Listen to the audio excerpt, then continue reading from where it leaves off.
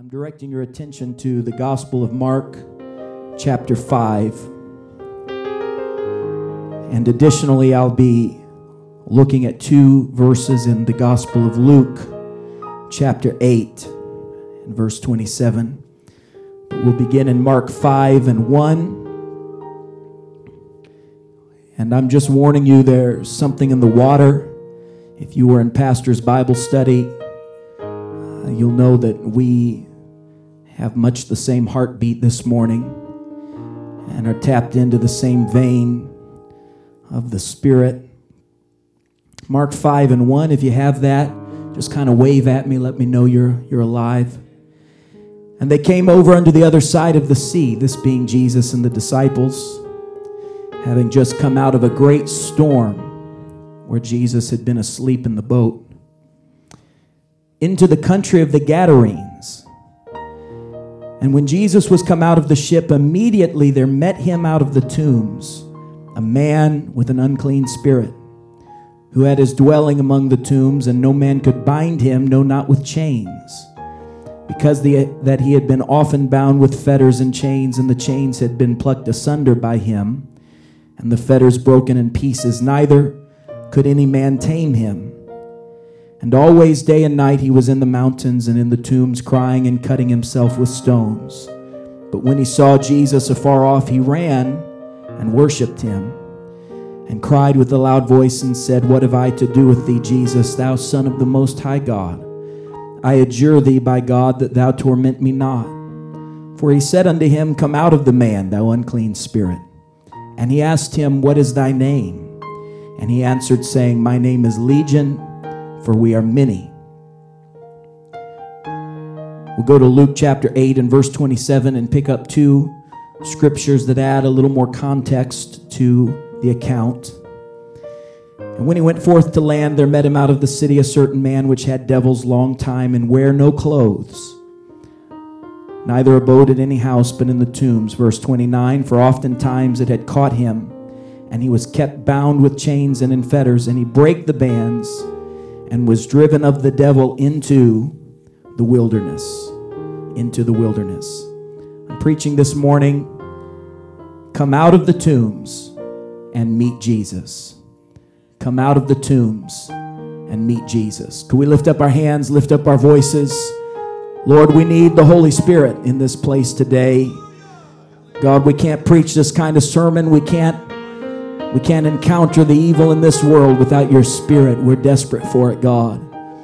I cannot go through the motions today, Lord. I just can't do it. I'm desperate for an outpouring of the Holy Ghost. Miracle-working power. Chain-breaking power. Delivering power, God. That's my prayer today. In the name of the Lord Jesus. And everyone said, in Jesus' name. Amen. Thank you for standing. You may be seated.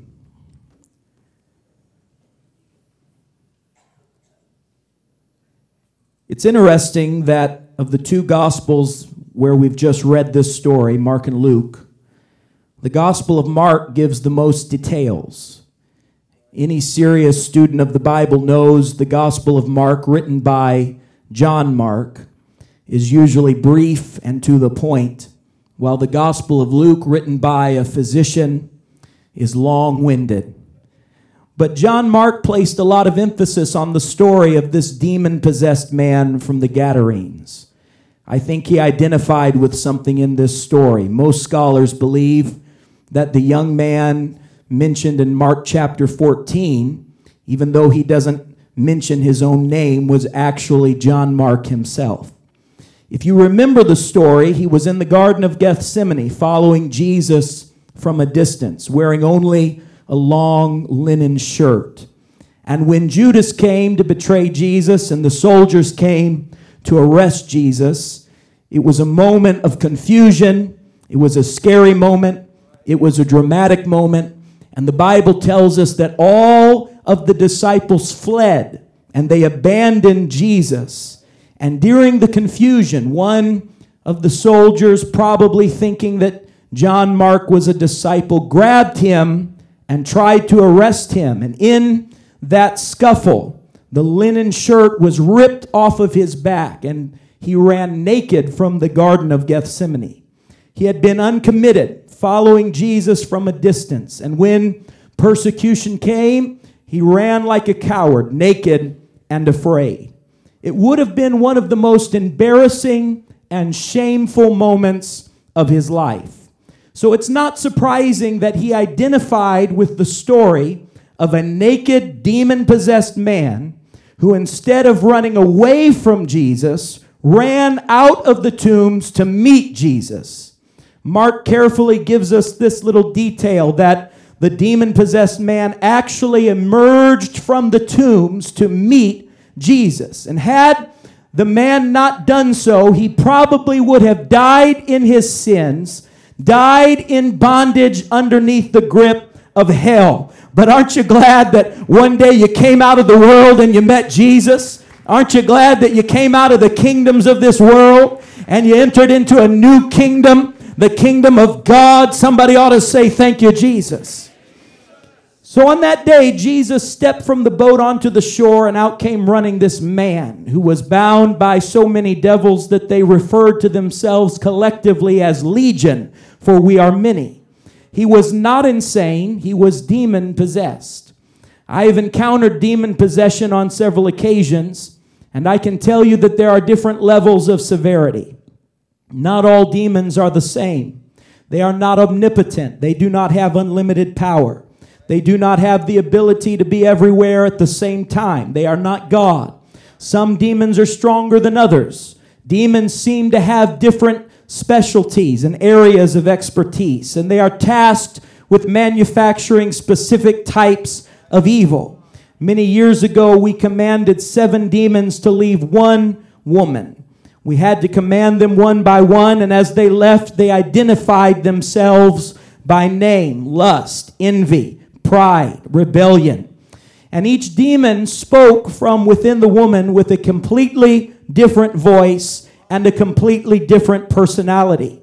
In fact, her persona would change as each manifestation would identify itself, and they responded with terror when the name of Jesus was invoked over them. How many know there is power in the name of Jesus? Demons must tremble at the very mention of the name of Jesus. The most powerful and last demon to leave this woman was the demon of pride. And I believe that it all starts with pride. It started with Lucifer as pride. And pride was so deeply entrenched in her spirit that it was the last and the most difficult one to invoke to leave. It is my belief that pride and rebellion prepare the way for all kinds of other evil spirits to invade.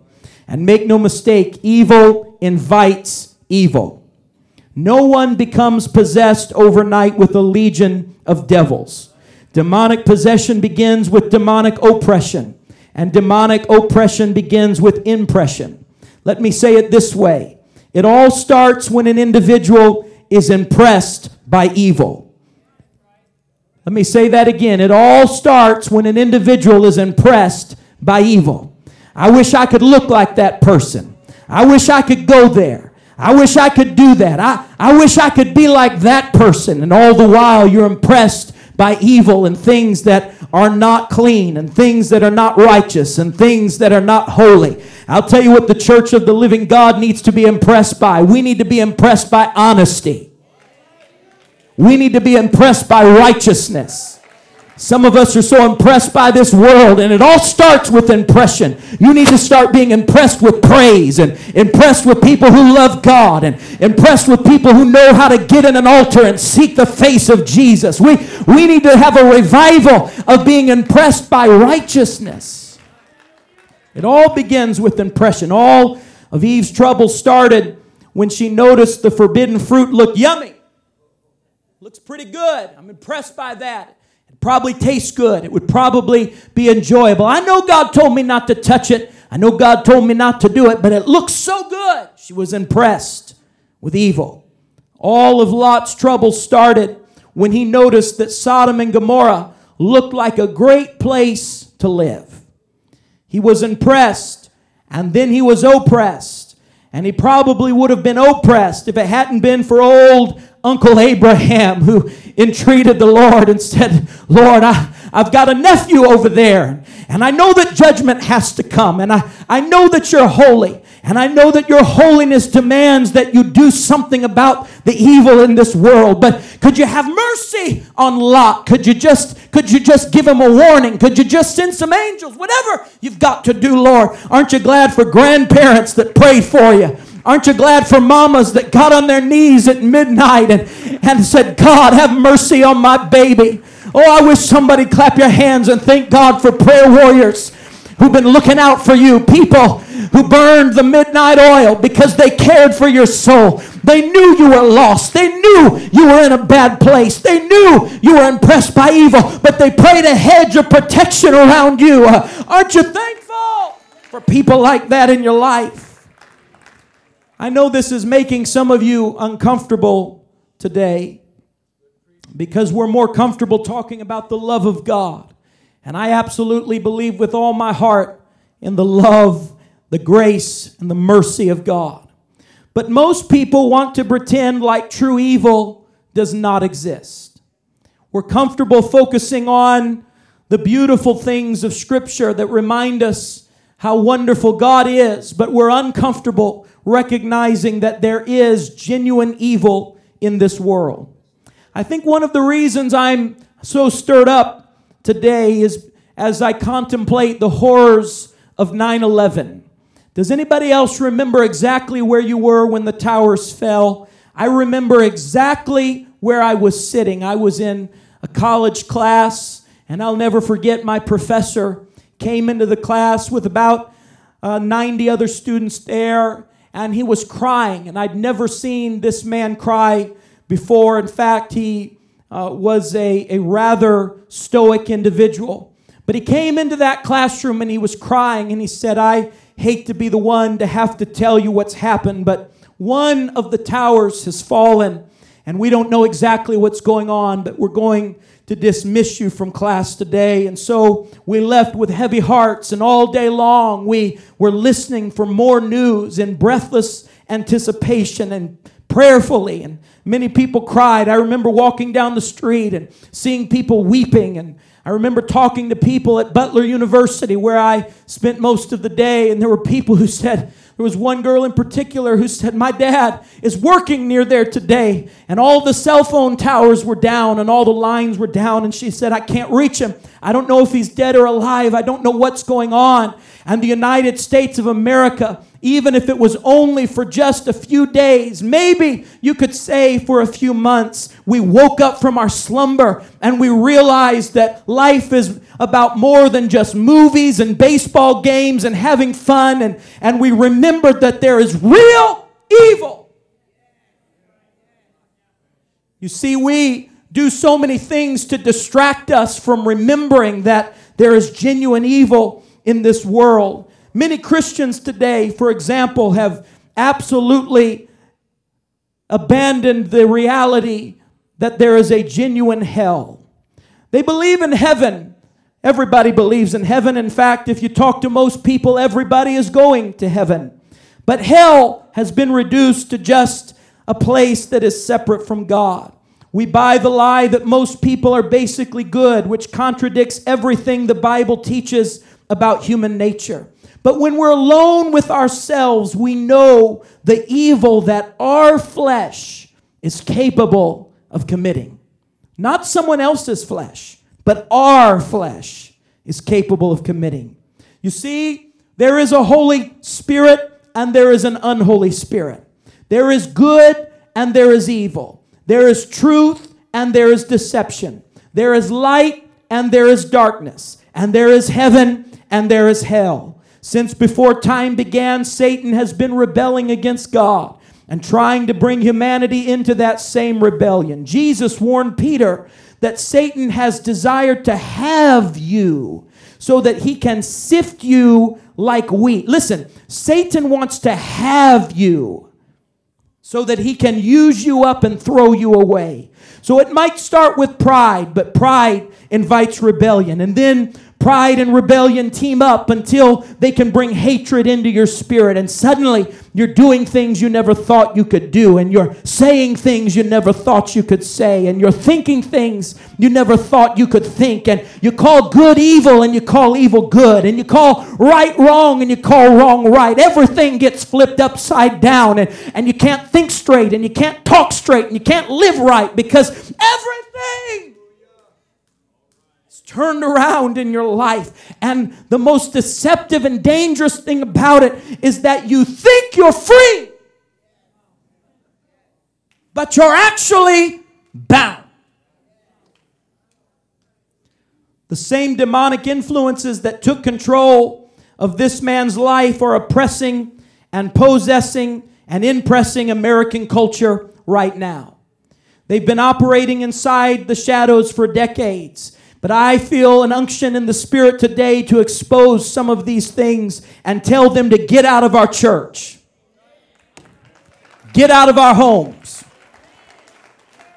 Get out of our families.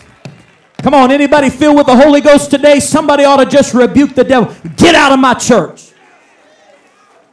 Get out of my house. Get out of my heart. Stop messing with my mind, devil. Devil, you cannot have my mind. You cannot have my thought life. You cannot get my attention. You can't play games here anymore. You're not welcome in my community. You're not welcome in Atlanta. You're not welcome in Jonesboro. You're not welcome in Hampton. You're not welcome in McDonough. Somebody ought to rebuke him and say, you are not welcome here any longer. Ha. You see, you can't fight demons that you don't recognize. You can't pray against things that you can't perceive. You can't deal with things spiritually until you acknowledge that they're there. One of the most deceptive things that Satan has done is he has moved from the forefront to the shadows. There was a time when the demonic was much more recognizable. But now demonic activity has hidden itself away. Because if he can convince Americans, now if you go to third world countries, this is not the case. You still see it very much up front and center. But in America, the spirit of the last days is so strong that it's moved into the shadows to convince Americans that there's nothing to see here. There's nothing happening over there. Everything's just fine. Just rent another movie. Just go to another ball game. Just buy another meal. Just throw another party. Get another barbecue going. Everything's fine. Nothing to see here. And by doing that, he causes us to lower our defenses. And no longer do we actively fight against the things of evil and of the spirit realm. Let me say this to you. Even the weakest of demons is stronger than you are without the Holy Ghost. Even the weakest of demons is stronger than you are without the Holy Ghost. Because it's not by might nor by power, but by my Spirit, saith the Lord of hosts. You know how you're going to overcome the spirit of the age? You're going to need some Holy Ghost power. You know how you're going to get the enemy out of your home? You're going to need some Holy Ghost power. You're going to need the Holy Ghost and fire. It ought to be like fire shut up in your bones. Hallelujah. And so let me address some of the spirits that were afflicting this man. And I believe that the Lord has dealt with me very clearly that the same spirits that were afflicting this man are afflicting our culture today. Even though Jesus did not call them by name, they identified themselves collectively as legion. We do see the effects and the things that these demons cause to happen in this man's life. Number one is the spirit of immodesty.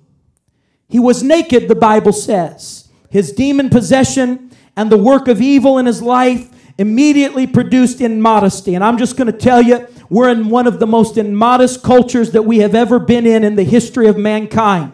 America has become one of the most immodest nations in the world. And let me just go on record and say it is not the will of God to be immodest. When you live in immodesty, you have accepted the spirit of the last days. Number 2 is what I am identifying as the spirit of rebellion and resistance to authority.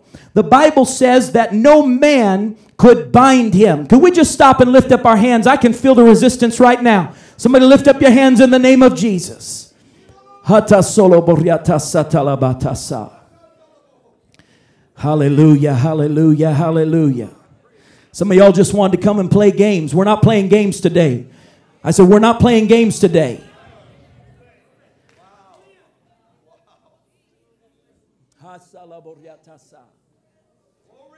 You see, I'm purposely not screaming this message. I could run all around this. I'm so stirred up right now, I could run around this building, but some of you would not take me seriously if I did that.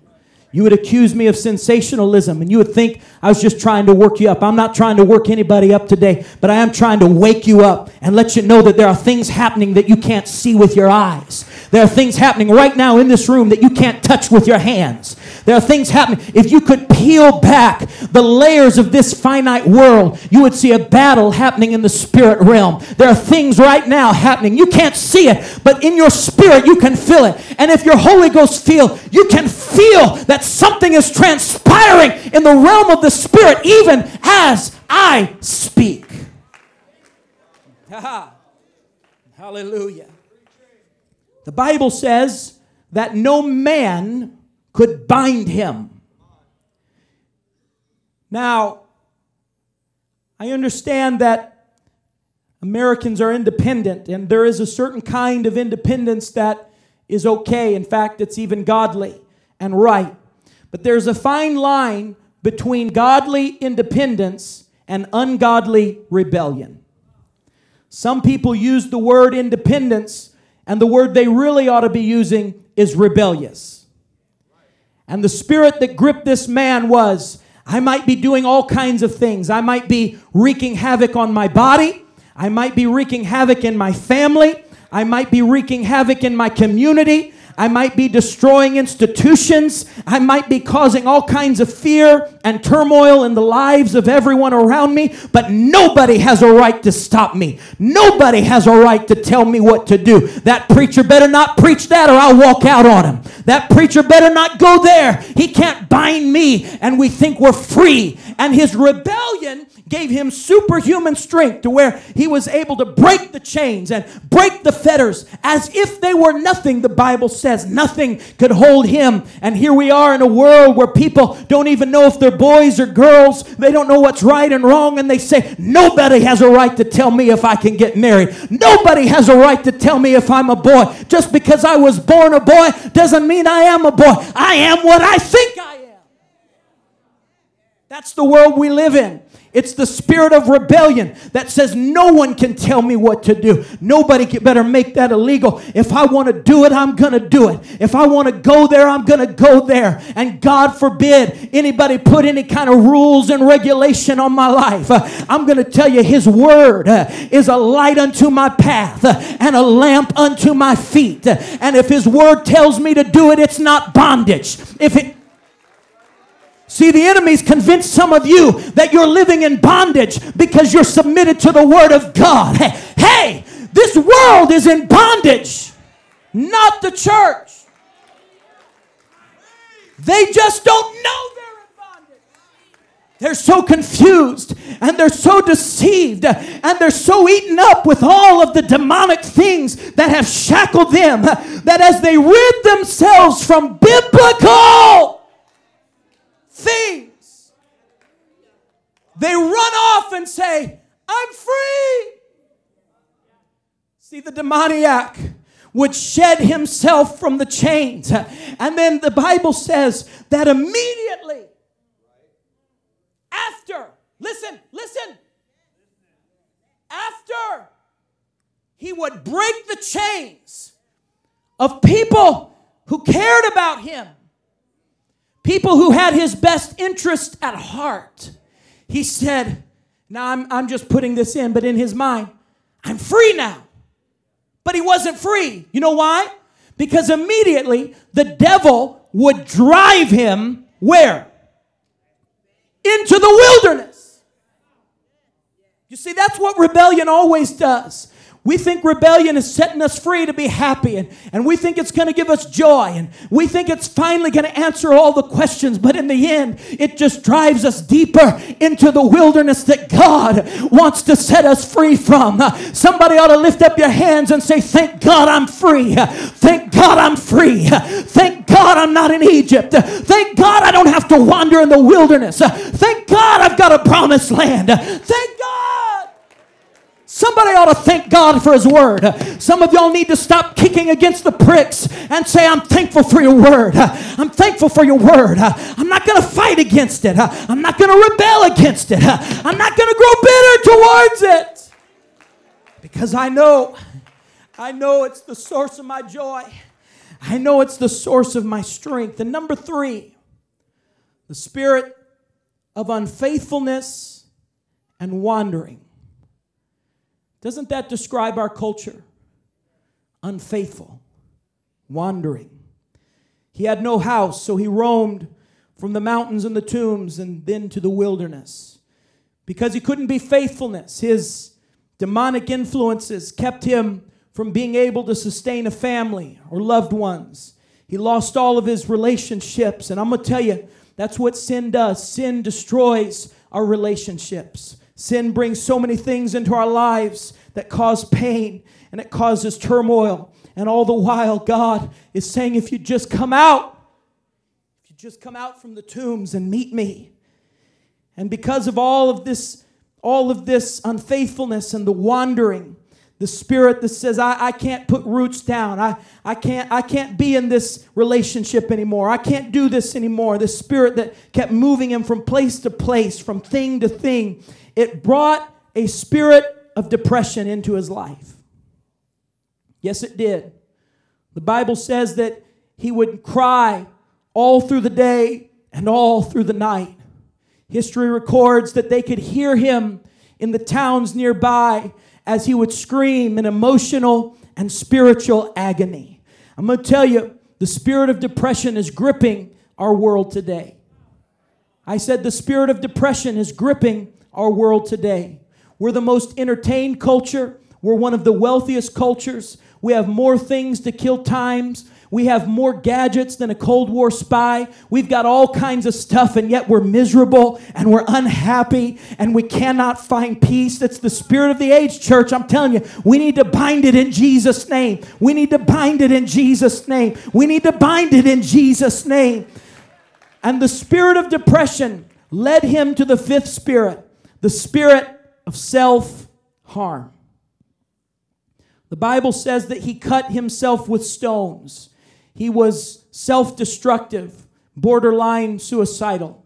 I know that this isn't the message that you probably wanted to hear today, but I may be saving someone's life right now when I tell you that self-harm and the spirit of suicide never comes from a godly place. I had someone tell me one time that they were praying and they felt like God told them to commit suicide. I said, that was not God. You know what that was? That was a spirit, but it wasn't the Spirit of God. I can't tell you how many times I've counseled with people and tried to help people. And some of you aren't going to receive this because this isn't hitting you where you are, but you need to start praying for somebody else right now. I can't tell you how many people I've counseled with, mostly young people. Did you know there is a nationwide epidemic of young people who cut themselves? I had a young woman in my office many years ago, and I noticed that she always wore long sleeves, and it wasn't because she was trying to be holy. I can tell you that. And she was always wearing long sleeves. I mean, it could be 9 billion degrees outside, and she'd have long sleeves and long skirts, and it wasn't from a place of holiness. I could tell from her spirit. And one day she came and she said, Brother Ryan, I've got to talk to you. And she pulled her sleeve back, and there were scars all the way up her, deep scars all over, surrounding every part of her arm. And she pulled the other arm up and she said, it's my legs too. I can't stop. know why. And she said, listen to this. Listen. She said, it's the only thing that makes me feel good. She wasn't doing it to feel pain. She was doing it because her spirit was so confused that she was actually interpreting the pain for joy. I'm going to tell you, that's what the devil does. He'll turn everything around. He'll turn everything around. He'll turn everything around. He'll turn everything around. And the spirit of self-harm. And she said, now I've been doing that for years. And I said, how could you be doing that for years and your parents not know? And she said, I don't know. They've just never noticed. She said, I go in my room and I lock the door. And I'm going to tell you, that's not an isolated incident. I have literally helped dozens and dozens and dozens of people, and not all of them were teenagers either. I've talked to elders who are cutting themselves and contemplating suicide. Oh, somebody needs to get an intercessory prayer spirit on them right now. There are people in this room right now who you are fighting demons that are telling you to take your own life. You're fighting demons of self-harm that are telling you that you're worthless, that are telling you to abuse your body, mutilate your body. We're living in a culture that mutilates its body in every way imaginable and says that it's self-expression. But I want you to know that the spirit of self-harm is a dangerous and destructive spirit, and it does not come from God. And the church needs to pray against it. The church needs to rebuke it. The church needs to love people out of it. The church needs to be there for people. Now listen. You're not going to like this either. But the disciples had to go through a storm before they could get to the place where this man would be delivered. Sometimes a church has to go through some rough waters. You say revival ought to be easy. Revival is never easy. You will always go through a storm. You will always have resistance. You know why? Because you've got to learn that Jesus is the peace speaker. You've got to learn that Jesus can speak into your storm before you can believe that he can deliver someone from their storm. Don't tell me you can have faith that God will deliver somebody else if you don't even believe he can deliver you. You better know the revelation that God is for me and God is with me. I know it looks like he's sleeping. I know it feels like God is unconcerned. But all he's got to do is stand up and say, peace, be still. Somebody's rocking in a boat right now. You ought to throw up your hands and say, Jesus, have mercy on me. Jesus, speak into my storm right now. Jesus, save me. Jesus, deliver me. Help me.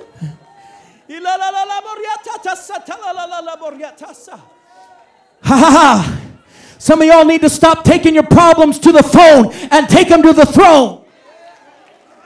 I said, some of y'all been on the phone all week long. You better put the phone down and get on your knees and say, Jesus, get me out of here. Somebody ought to shout it, get me out of here, Jesus. Get me out of here, Jesus. Get me out of here, Jesus. Get me out of here. Get me out of here. I can't take it anymore. I can't take it anymore. I can feel your spirit. That's what some of you are saying right now. I can't take it. That's right, you can't take it, but Jesus can step into your problem and he can turn it all around. Hallelujah, hallelujah. Prayer warrior, lift up your hand. Lift up your hand, prayer warrior. Lift it up, lift it up, lift it up. Lift it up, lift it up.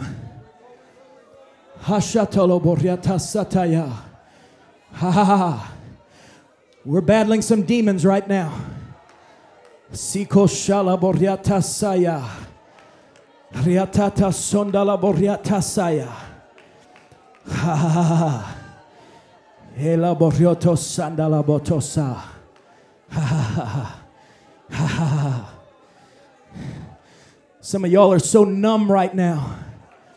Some of y'all are so numb you can't feel God. I'm going to tell you, that's the spirit of the enemy who put a numbness in your life. And the only way you can feel anything is to afflict harm. It may not be physical harm. You may not take a knife to your body. But many of you are taking a knife to your spirit man because you can't feel anything without another cheap thrill. You can't feel anything without another hit. You can't feel anything because the enemy has numbed you. And the only things that make you feel good are the things that are destroying you.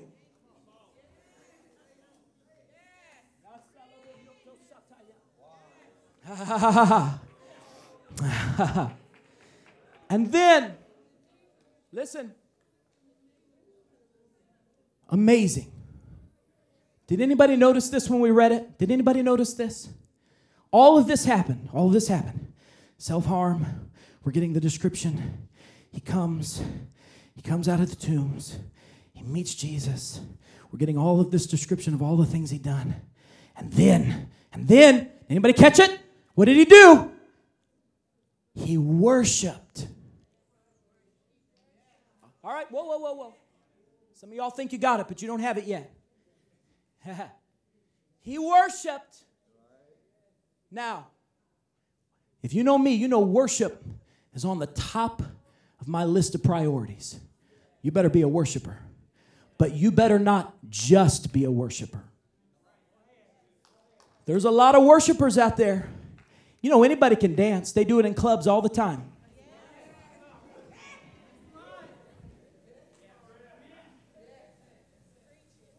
Anybody can shout. They do it. They're doing it right now at ball games all over the country. Woo! Yeah.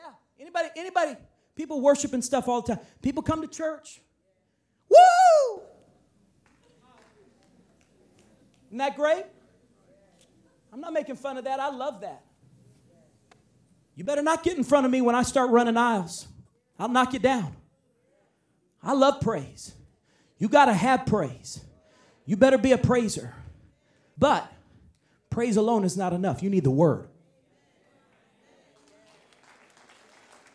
It's the word that sets you free. Worship gets you ready for the word. But a lot of people want to do all the worshiping and then replace the word. I'm telling you, nobody's going to receive it, but I'm going to preach it anyway. A lot of people trying to worship their way out of the word.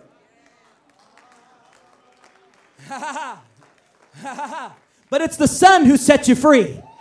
The Word was made flesh, and it dwelt all among us. You better get the Word, because it's the Word that sets you free. The worship just gets you prepared for it. So he had no problem worshiping. I'm telling you, if nothing else, this describes the spirit of our age, our churches, even our apostolic churches. We come and shout, woo!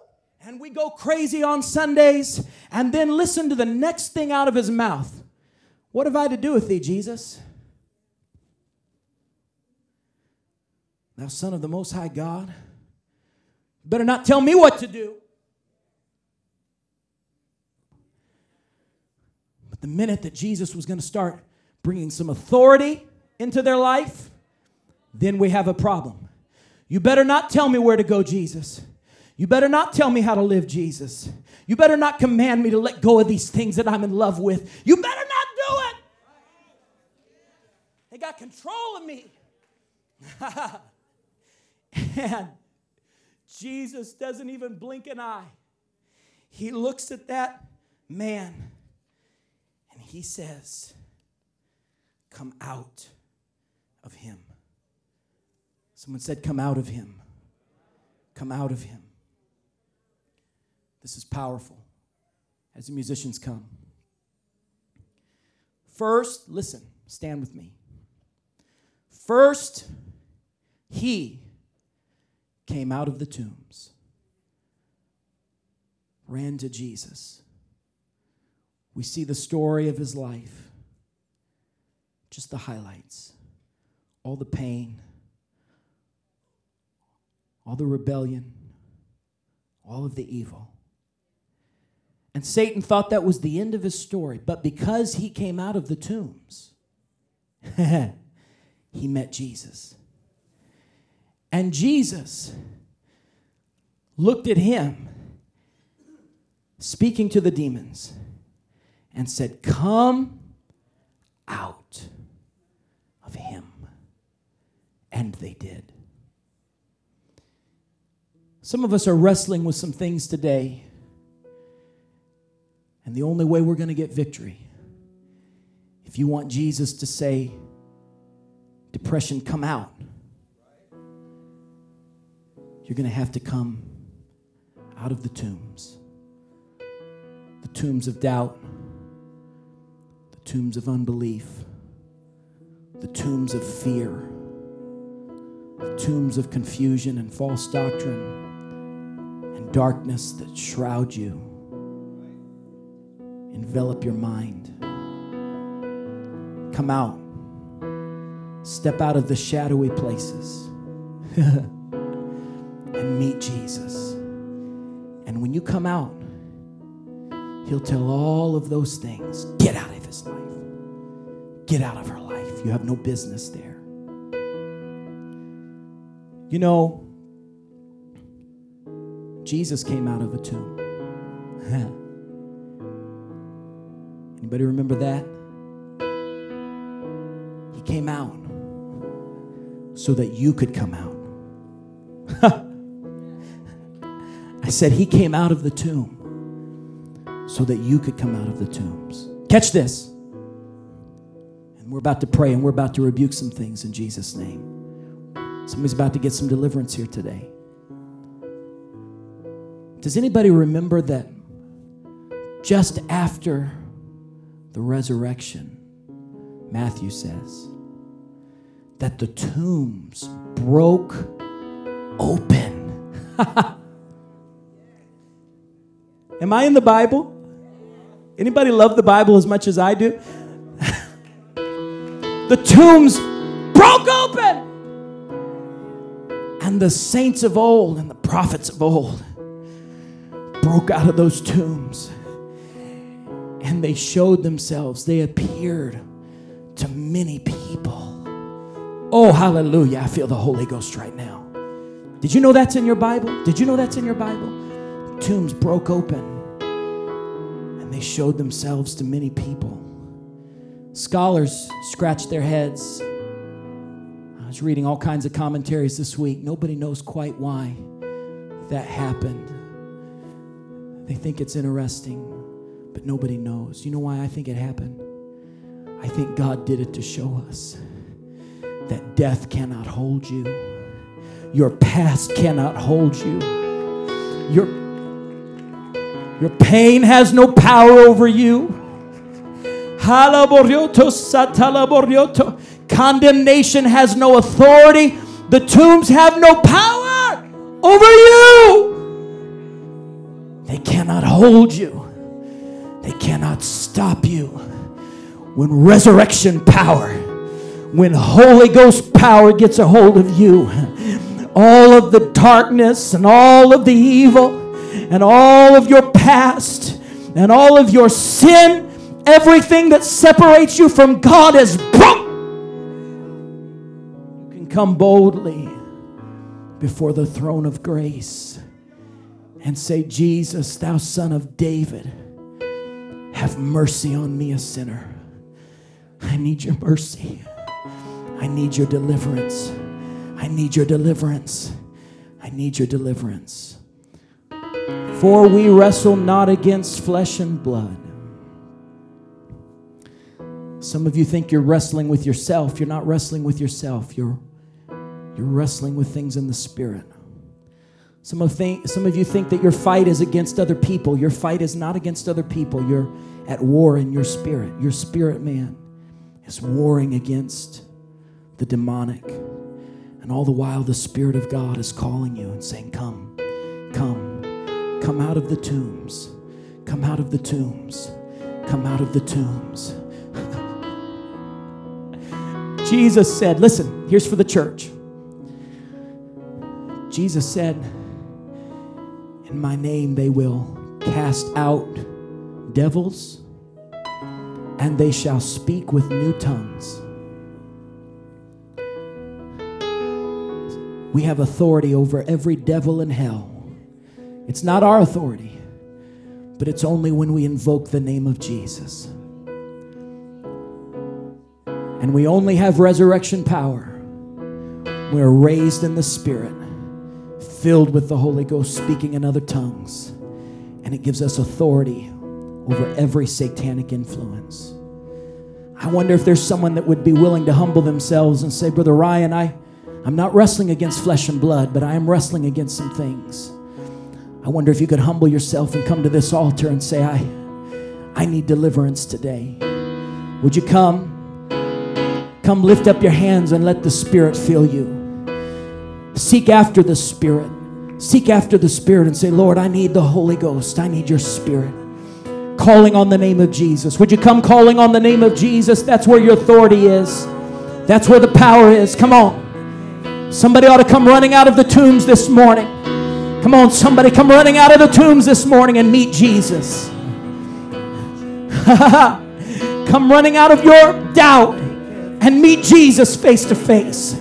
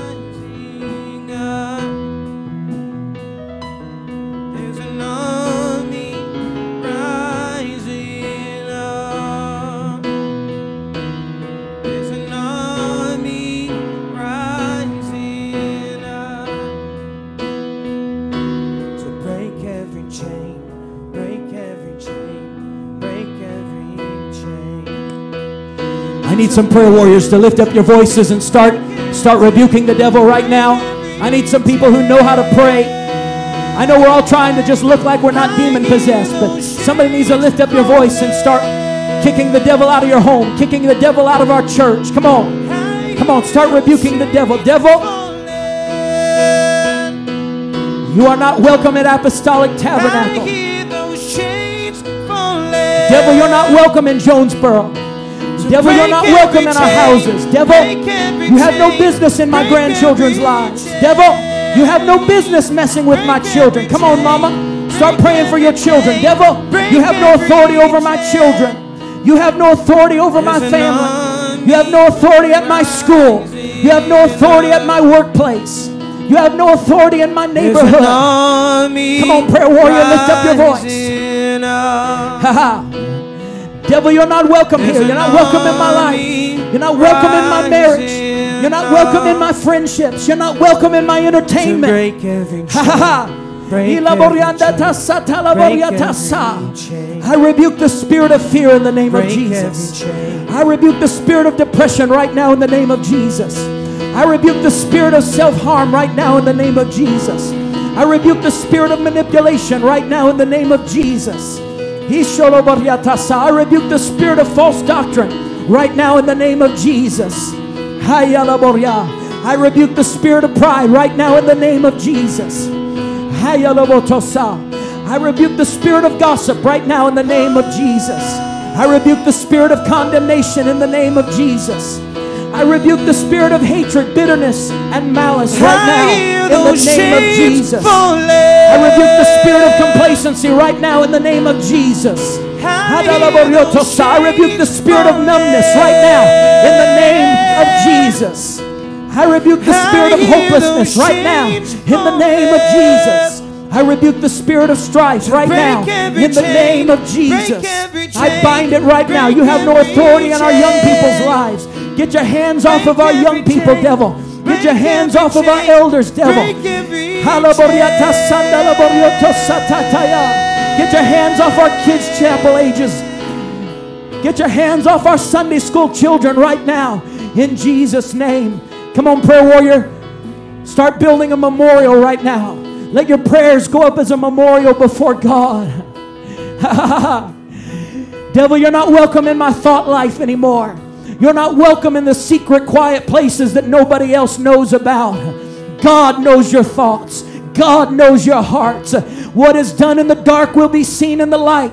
Some of you need to step out of the darkness and step into the light and say, Lord, I surrender my spirit to you. I surrender my life to you. I surrender my desires to you. I surrender myself to you, Lord. I present my body as a living sacrifice, holy and acceptable unto God. Oh, there's power in the name of Jesus. Break every chain. Break every chain. Break every chain. Break every chain. Break every chain.